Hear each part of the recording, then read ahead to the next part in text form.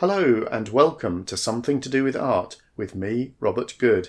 In this episode, I meet up with artist Ahmed Faruqi. Ahmed is the founder of the Degrees of Freedom Collective and has turned his own home into an experimental art venue, Space 36. So I am intrigued to find out how art in a domestic setting compares with a gallery space. Ahmed is also in the process of installing a group exhibition at Espacio Gallery, in which the artists respond to the impact of COVID-19. So this provides a timely opportunity to discuss the ways in which the pandemic has affected the possibilities for creativity. Our conversation takes place at Space 36 on a residential street in North London. So join me for this edition of Something to Do with Art, and let's see where today's conversation might take us.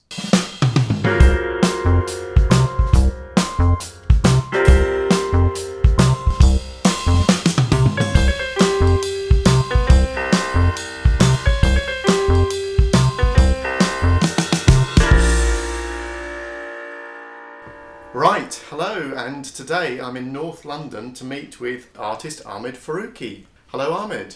Hi, Robert. And nice to have you on my podcast. Well, I'm looking forward to it. Yeah, well, what I wanted to talk to you about was your art, of course, and also you started a project called Degrees of Freedom, which is an artist collective, and also we are, I believe, sitting in Space 36, is that right? You are indeed. Which is fantastic, and that is, as I understand it, where you live, but also an artistic space like a gallery that you use to host exhibitions and welcome artists into. Yeah, that's right. Would you like to say a little bit about your approach to your work? The thread that seems to be in common in terms of the kind of projects that I do are kind of research-based pursuits, which is about investigating either a particular issue or a particular idea and thinking about it in artistic terms, because I can imagine the things I'm interested in could have a different sort of response, maybe coming from a science side or a psychology side or a social issue side, but I've chosen to respond to it as an artist. And what would you say then, doing it through the lens of art, how does that differ to other approaches, such as a scientific or an academic or other type of approach, would you say? A couple of things I can think of. There's the aesthetic element, which I guess isn't predominant in most other fields, and there is the element of what I feel about something, which would be less present in scientific or other discourses. And that's why I've chosen this field, because I don't have a traditional artistic background. I didn't go to art college. I led a rather normal life and got into art much later in my life. So I've been focusing on art as my main preoccupation for the last 15 years, of which 10 have been like all the time that I've got. That's what I do. And what led you to pursue the art? Was it a light bulb moment, or was it something that had been brewing for a while? The first time I made a consciously artistic response in my adult life was, I think, after a moment of trauma, after my mum died, and I kind of used art as a way of dealing with grief. And because I was looking on your website at some of your work, and I noticed there was one piece which involved performers in Trafalgar Square folding, I think it was your mother's saris. That's right, yeah. And was that coming out of that same space for you? Yes, I think so, but it sort of popped out many years later when Degrees of Freedom had instigated this project, which we call Uninvited, which was to go off and occupy significant public spaces without permission, do something and wait to be thrown out. But we don't do anything that actually you couldn't justify as actually happening in the place anyway. but the way we would do it would be as an artistic intervention. And I chose Trafalgar Square because it's a centre of empire, full of phallic objects, and there is a particular history to my mum's saris. She left a collection of maybe 1,000 saris, basically. Wow. And I just wanted to liberate them out of this kind of psychological stillness and invite lots of people to handle them and kind of invent a sort of ritual. So you expose them to the air, the elements, to the gaze of other people. And it was a really, I think it was quite an emotional experience, not just for us, but for the person who was guarding Trafalgar Square, who came up and said, "What are you doing?" And they pushed me to explain, and she burst into tears. She said, "Oh my God, oh, go ahead, do it." And we had planned that we thought we would only be in Trafalgar Square for about 1 minute before they threw us out, because there are very strict rules about performative interventions. But it was wonderful. We were there for half an hour. And well, that you describe with your own work. You say you're investigating the role of art and artistic resistance, and there is a sense resistance maybe is one word, but interventions, provocations, pushing back. Quite an activist approach in a way. Would that be right? Yes, I think because I come from a non-art background, it's been easier for me to look at institutions within the art practice, like galleries, and kind of look at them critically after being involved in them. So I ran something called an anti-gallery show after being involved in helping someone set up a gallery, which is the Spazio Gallery, which I kind of work with. And the idea was to really subvert all the conventions. I mean, this is nothing new. I mean, this has been done before, but it's new to me, and it seemed to be of the moment. Lots of people got engaged with it. We had absolutely a ball. Other people hated it because they felt we were being childish in terms of how we were subverting. Give me an example. How were you subverting it? So the idea was, one of the ideas was you allowed artists to jostle against each other, which might create friction. So we did not promise that works could stay in the same place. All works had to be live. You couldn't, provocative, you call dead works. So completed works weren't allowed. So everything had this air of contingency and jostling, and we didn't have labels, so people were really upset that we don't know what's going on here. We changed the layout of the gallery every day, and the way it just worked is that it kept the whole thing alive because we were rushing around changing things, so it made us feel like it isn't finished, that it's a process we're involved in for 3 weeks. And artists felt really engaged because it was so open-ended. And even now I get people who've been on saying, that was the best show. And I just love that feedback. Well, it seems to me that a lot of your interest is around social engagement, social relationships, and performative elements, and almost the doing as much as the objects themselves. Would that be fair? I think that's absolutely fair. So you mentioned Space 36, which it was that idea that came immediately after the anti-gallery show, which was about disrupting the gallery space. And I was thinking, well, that's kind of quite a safe thing to do because it's out there. What would happen if somebody did that to us? Like they said, right, okay, no rules, we'll just come in. So Space 36 is actually your house that you're living in. Yeah. And you chose to turn it into a gallery space or a place for artistic works. Yeah, and not a gallery space. Well, I was going to ask you about how the terminology there. So it's definitely not a gallery space as such. No. How would you describe it then? Or everybody loves snooping into other people's houses, right? This is why I do the podcast. So why don't we build on that? So I deliberately advertise all this as an open house, right? Because it will attract people who otherwise would not go into something that has anything to do with art. So it's an open house with a artistic thing attached. So people come in and we're really welcoming. We're out on the steps and kind of saying, come in, and we just give them this kind of thing about relax, talk to people, there's tea, coffee, spend as much time as you like. There's a nice garden. So we don't go heavy on the art. We just kind of allow people to make up their minds on it, which is fine. Sure. So it's art as social engagement again, isn't it? Yeah.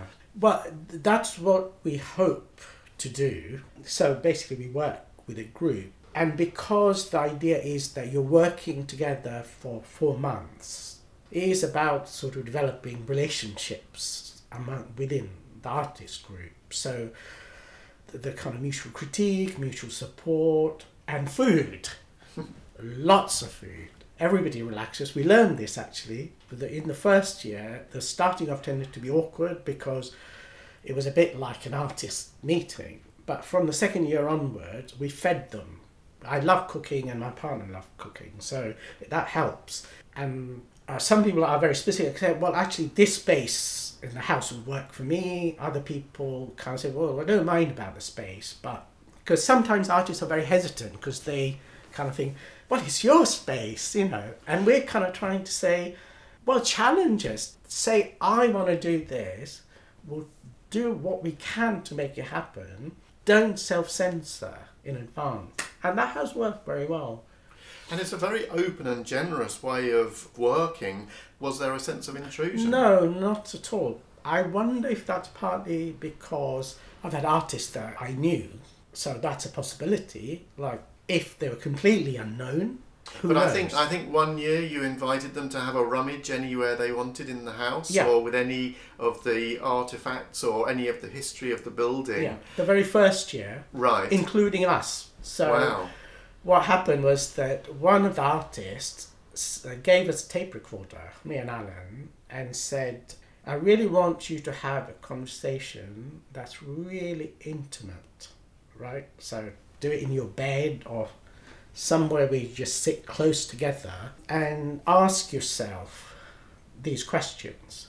And one of the questions was, do you think of the moment when you will leave the house?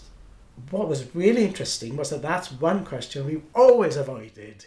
So it was fantastic for us to be forced to do things. And then what he did was he built a room within one of the rooms, which was completely sealed.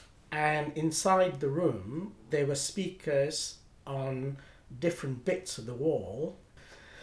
The viewer had to put the ear to the spot, and they could hear our conversation.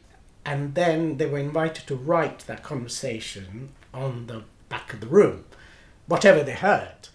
And it was kind of really interesting, quite down, because our neighbours were coming in, and because they kind of know us, obviously, and total strangers would go in. But I thought it was fantastic. I think both me and Alan thought, actually, this is what, from our purpose, we want to be on this edge of danger. But apart from this work, I don't think we've had people challenging the psychological possibilities of invading intimacy of a relationship, because it wasn't just space. Sure.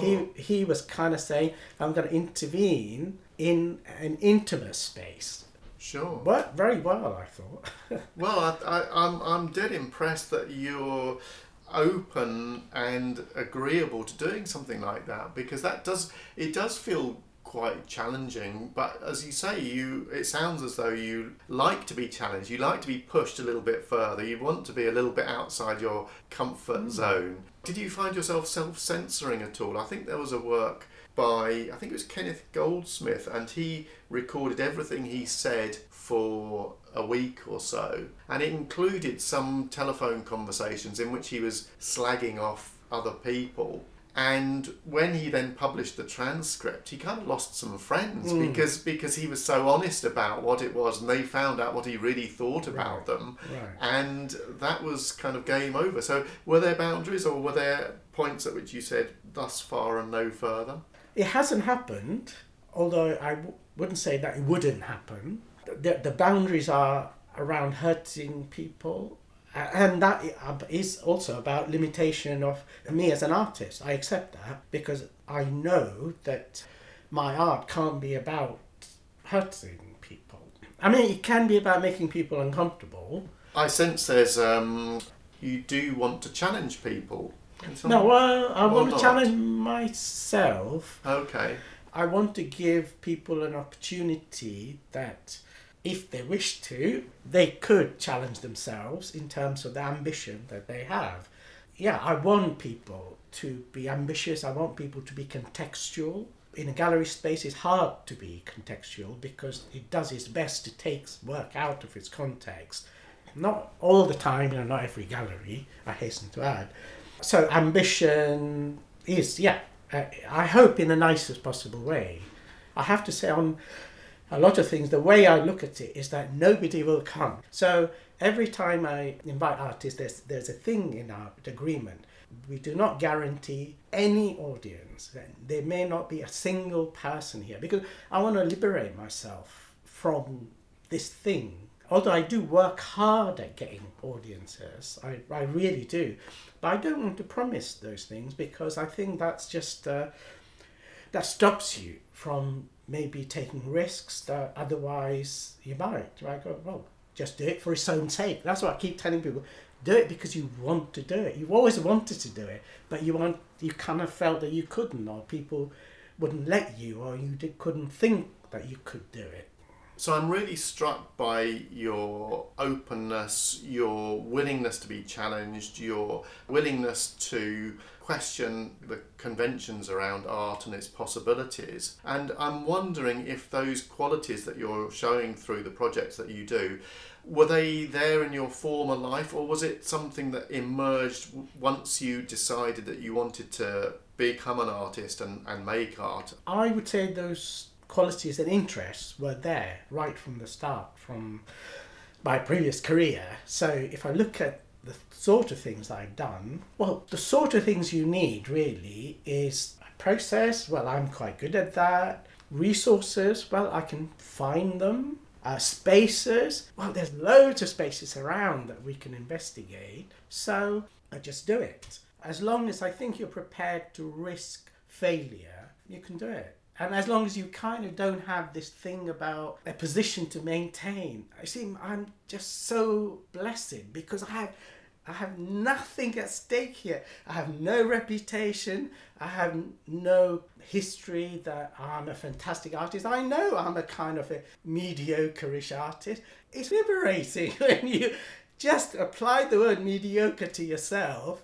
You can admire artists that you feel are up there, and you think they're fantastic, and then you can think of artists who you feel actually have got something that you can see, but somehow they can't. It's a great position to be in. I know that somebody I mentioned this to was really shocked when I said, but you mustn't think of yourself as a mediocre. I said, but I find it liberating because I don't have to worry about anything. There's such an energy around the way you describe what you do that is so refreshing. That folds back into the idea of it being about the process, that art can be this endeavour that is enough in itself. The doing of it, the experience of it, the making it happen is what really gives life to everything and to those around us, isn't it, I think? Absolutely. So yeah, that comes across loud and clear. Well, talking of refreshing, maybe that will be a good time to have a break and a refreshment and a cup of tea. Yeah. That would be great. Let's do that.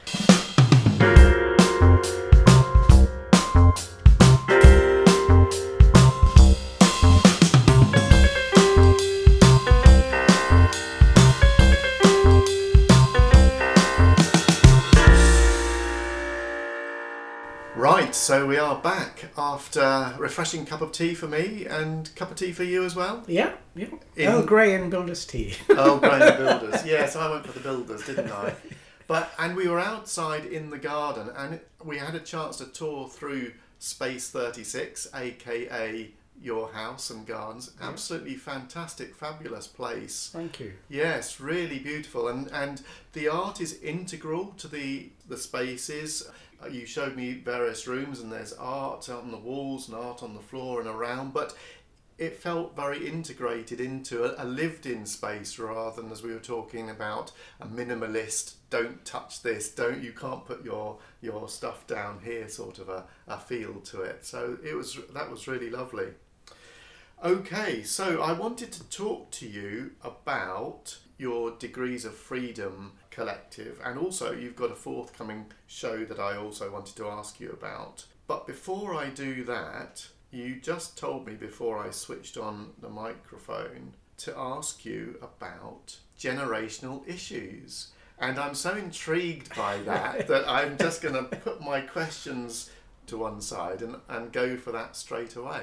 What I meant by that is that if you're working with groups of people, you kind of think about like, who's available to me? And one of the issues that I do face is around being limited by the fact that there are kind of structural impediments for generations to come together to work. I mean, if I look at the group of artists I work with, they're kind of broadly my generation or just a bit younger.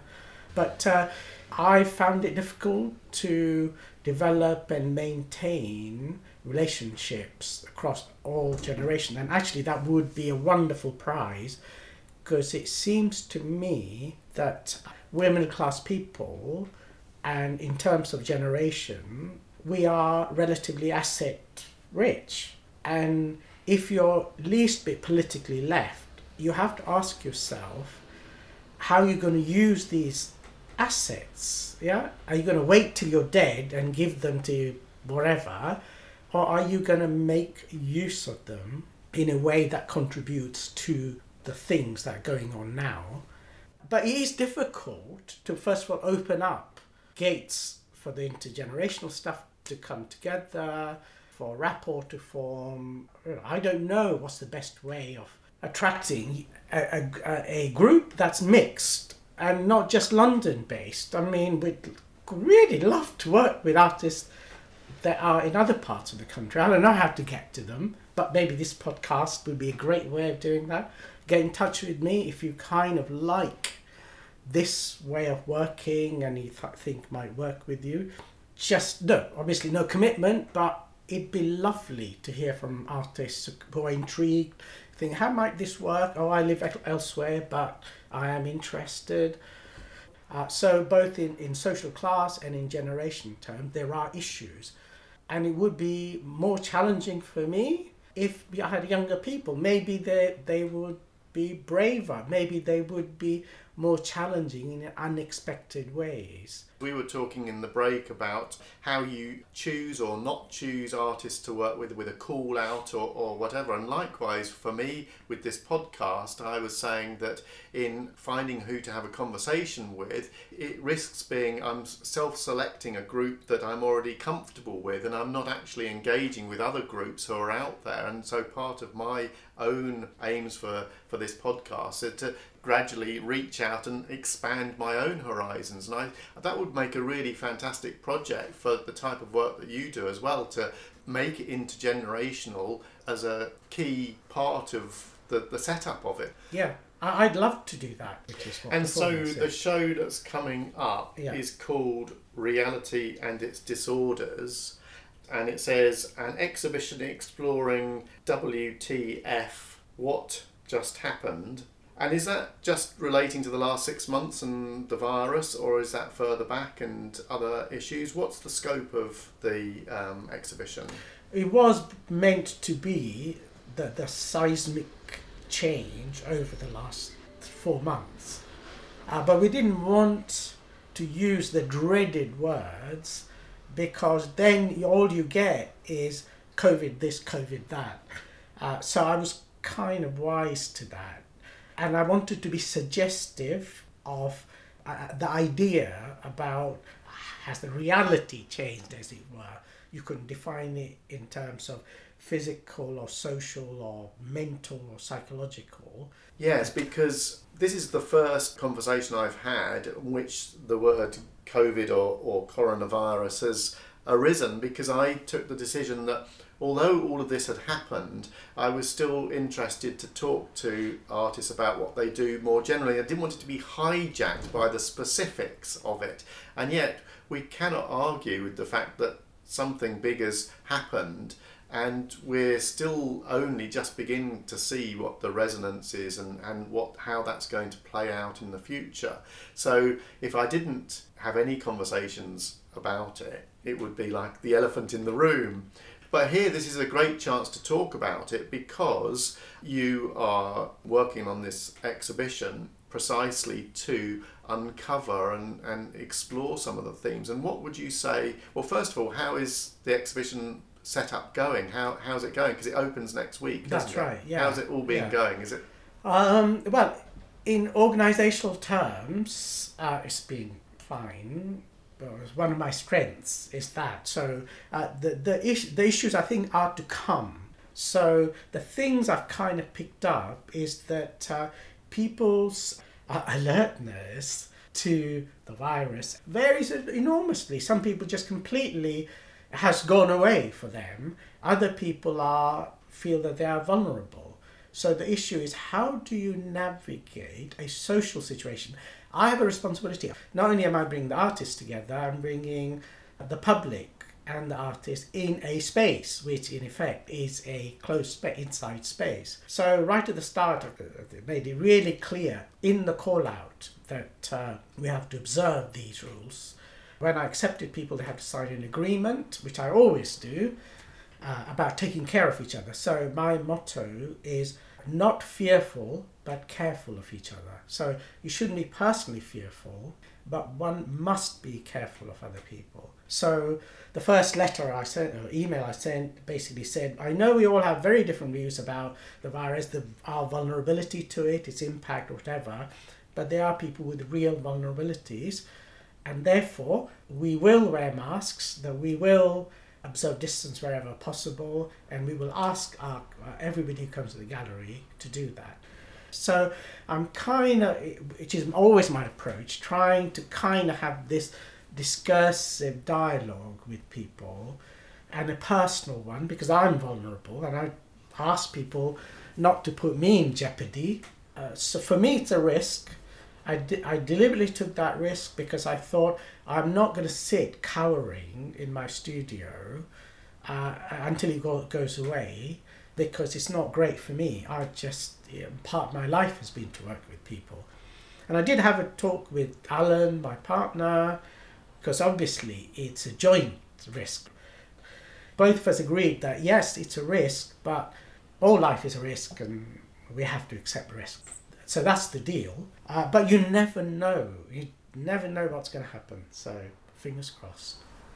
And would you say that by and large you've been able to do things as you would have liked to have done, or have there been some significant changes that you've had to make? Yeah, there's been significant changes which have been very stressful for me, because when artists suggest something, my first response is, tell me about it. And usually we find a way, and I've got myself into trouble with this show, because the sort of things, the slight jostling and things that I kind of quite like in the show, it's not really possible. These are. So can you give me an example? There's an artist who's going to do a performance with a collaborator, Mr. Slimbones, who happens to be a stuffed dummy. And so there was a big question about, so when the performance wasn't happening, what do we do with these objects? And I was thinking, well, why don't we put them in a particular place? And there could be sort of an installation that you could just bring out and use. So the artist comes back to me and says, why don't we invite people to interact with Mr. Slimbones? And I have to say, I love the idea, but I have to think about it. And it's terrible because it's like it goes against everything. And I have got myself 3 times now in deep trouble by prematurely getting excited and just saying, tell me about it. Have you managed to resolve Mr. Slimbones? The way we've left it is that once everything is in place, we will look at the space, and if possible to activate Mr. Slimbones with the audience, we'll do it. So it does show how the situation with the virus has acted as a constraint on what people can do, which is kind of self-evident, but how important some sense of lack of constraint or a sense of openness to stuff is part of where creativity lies, and it needs that sense of being able to do things. Absolutely. I think we have to find ways around it. I'm sure we will. Well, it's great that it's back in a physical space rather than online, and we started to see so much that's actually migrating online, and it begs the question of how much is going to come back again at the end of it. I mean, I don't know about you, but I find online experiences quite flat because I'm sitting on my own in front of a screen. And with the show, you have to have a physical show. There's no way around it, which carries its own risks. And if people behave responsibly, it'll be fine. If people don't, then it could be terrible. So, in terms of the artists who are showing in the exhibition, what have been some of the ranges of responses to the virus and the ways in which people have chosen to consider some aspect of it? As might be expected, there's a fair number of works around the body and the vulnerability of the body. There's one work by an artist, Henryk Topolowski, which is about how people who are introverted have come on their own, because this is our world, he said. This is what we love, not being forced to go out there. And I kind of thought that's quite an interesting perspective. There's been quite a few performative works which are about movement. So there's a work that's looking at connecting through movement. The performer performs certain movements and the audience member is invited to follow that at a kind of 2 meter distance. And the idea is that that relationship is established.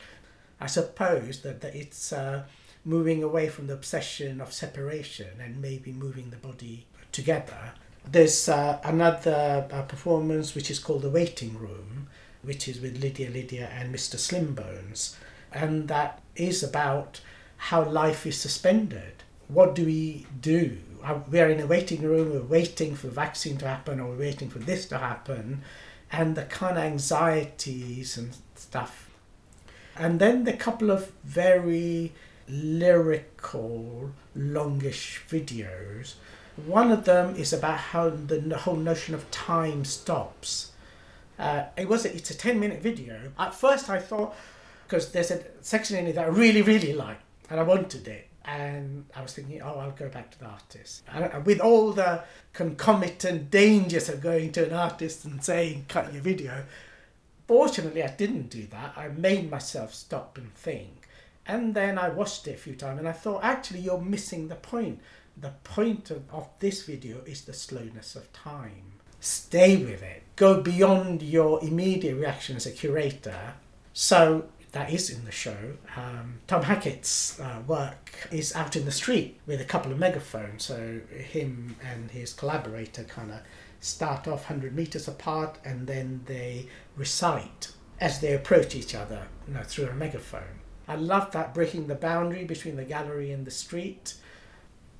Well, also I wanted to ask you about, just going a little bit back to your own work, because you were saying that during lockdown you found yourself doing some digital collages. Was that a new... Well, it is a painting, and particularly figurative. But I'm intrigued that you came across this new direction or body of work, partly because of the constraints of lockdown, was it? Yeah, and that you may not have done it otherwise. No. I can tell you this, I definitely wouldn't have done otherwise. Absolutely. Yeah. Actually, just before lockdown, I got into video, a year before lockdown. And a lot of the videos have been made outside. So I've been doing a lot of shooting outside and coming back and working through, because I'm just starting off. And then the lockdown happens and the thing I wanted to do, I can't do anymore. Well, I did see on your website, so I saw some of the videos from last year, and there were some really lovely ones. And there's a monochrome one, kind of an open spaces, and there was movement, and there was the natural world, and it felt quite immersive. And then fast forward to your digital collages, which are static and frozen in time, and that kind of, to me, that said a lot about the difference a year makes in terms of what we can do, and how suddenly the ideas are constrained again in terms absolutely. of what we can do. Yeah, and also the seductions of painting, which, I kind of trying to resist, because it seems to me in some of the aesthetic of your work is quite to do with beauty or ornament, or there's a pleasurable element to it, a delight. You allow yourself those things in a way that some artists maybe don't allow those things to creep in. It has to be a little bit more austere, but there seems to be a nice, delightful, the colour and the form and the movement that you get in your work, I think, is there. That's true, although I do kind of constantly question it and constantly belittle it. I constantly say, well, it's too beautiful. It's kind of just merely pretty, or it's merely decorative. So, yeah, there is a tension. For me, it's with humour. I like to have a humorous element in my work. Maybe quite subtle, very understated, and sometimes only I know it's there, but it's there. But I'm likewise wrestling with that. Oh, you don't need that. It'll be more powerful, it'll be stronger if you don't have a little joke in there as well. I've had to kind of make my peace with that. That's part of who I am. That's part of it. And for me, the humour allows another element to it, and it provides part of what I'm working on, in a way that seems to me that beauty and ornament for you is an integral part that can't be just taken out of the equation. It's there, even if you have to wrestle with it. That's right. And I have to say, I really admire humour in people's work, and I wish mine was less studied, or because the grass is always greener. It is always greener. Absolutely. I love humour.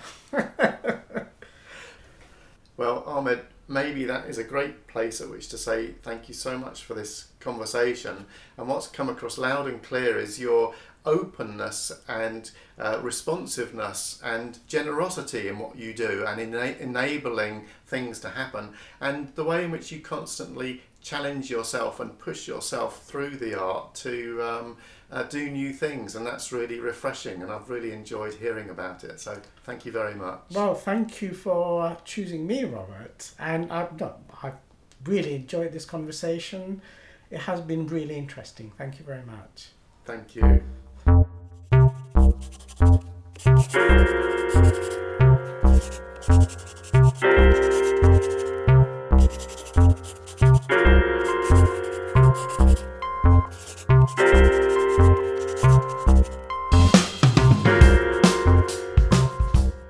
Thanks for listening to this episode of Something to Do with Art. I hope you enjoyed the conversation. I'd love to hear your thoughts and feedback via social media, and check out the podcast notes for links and further information.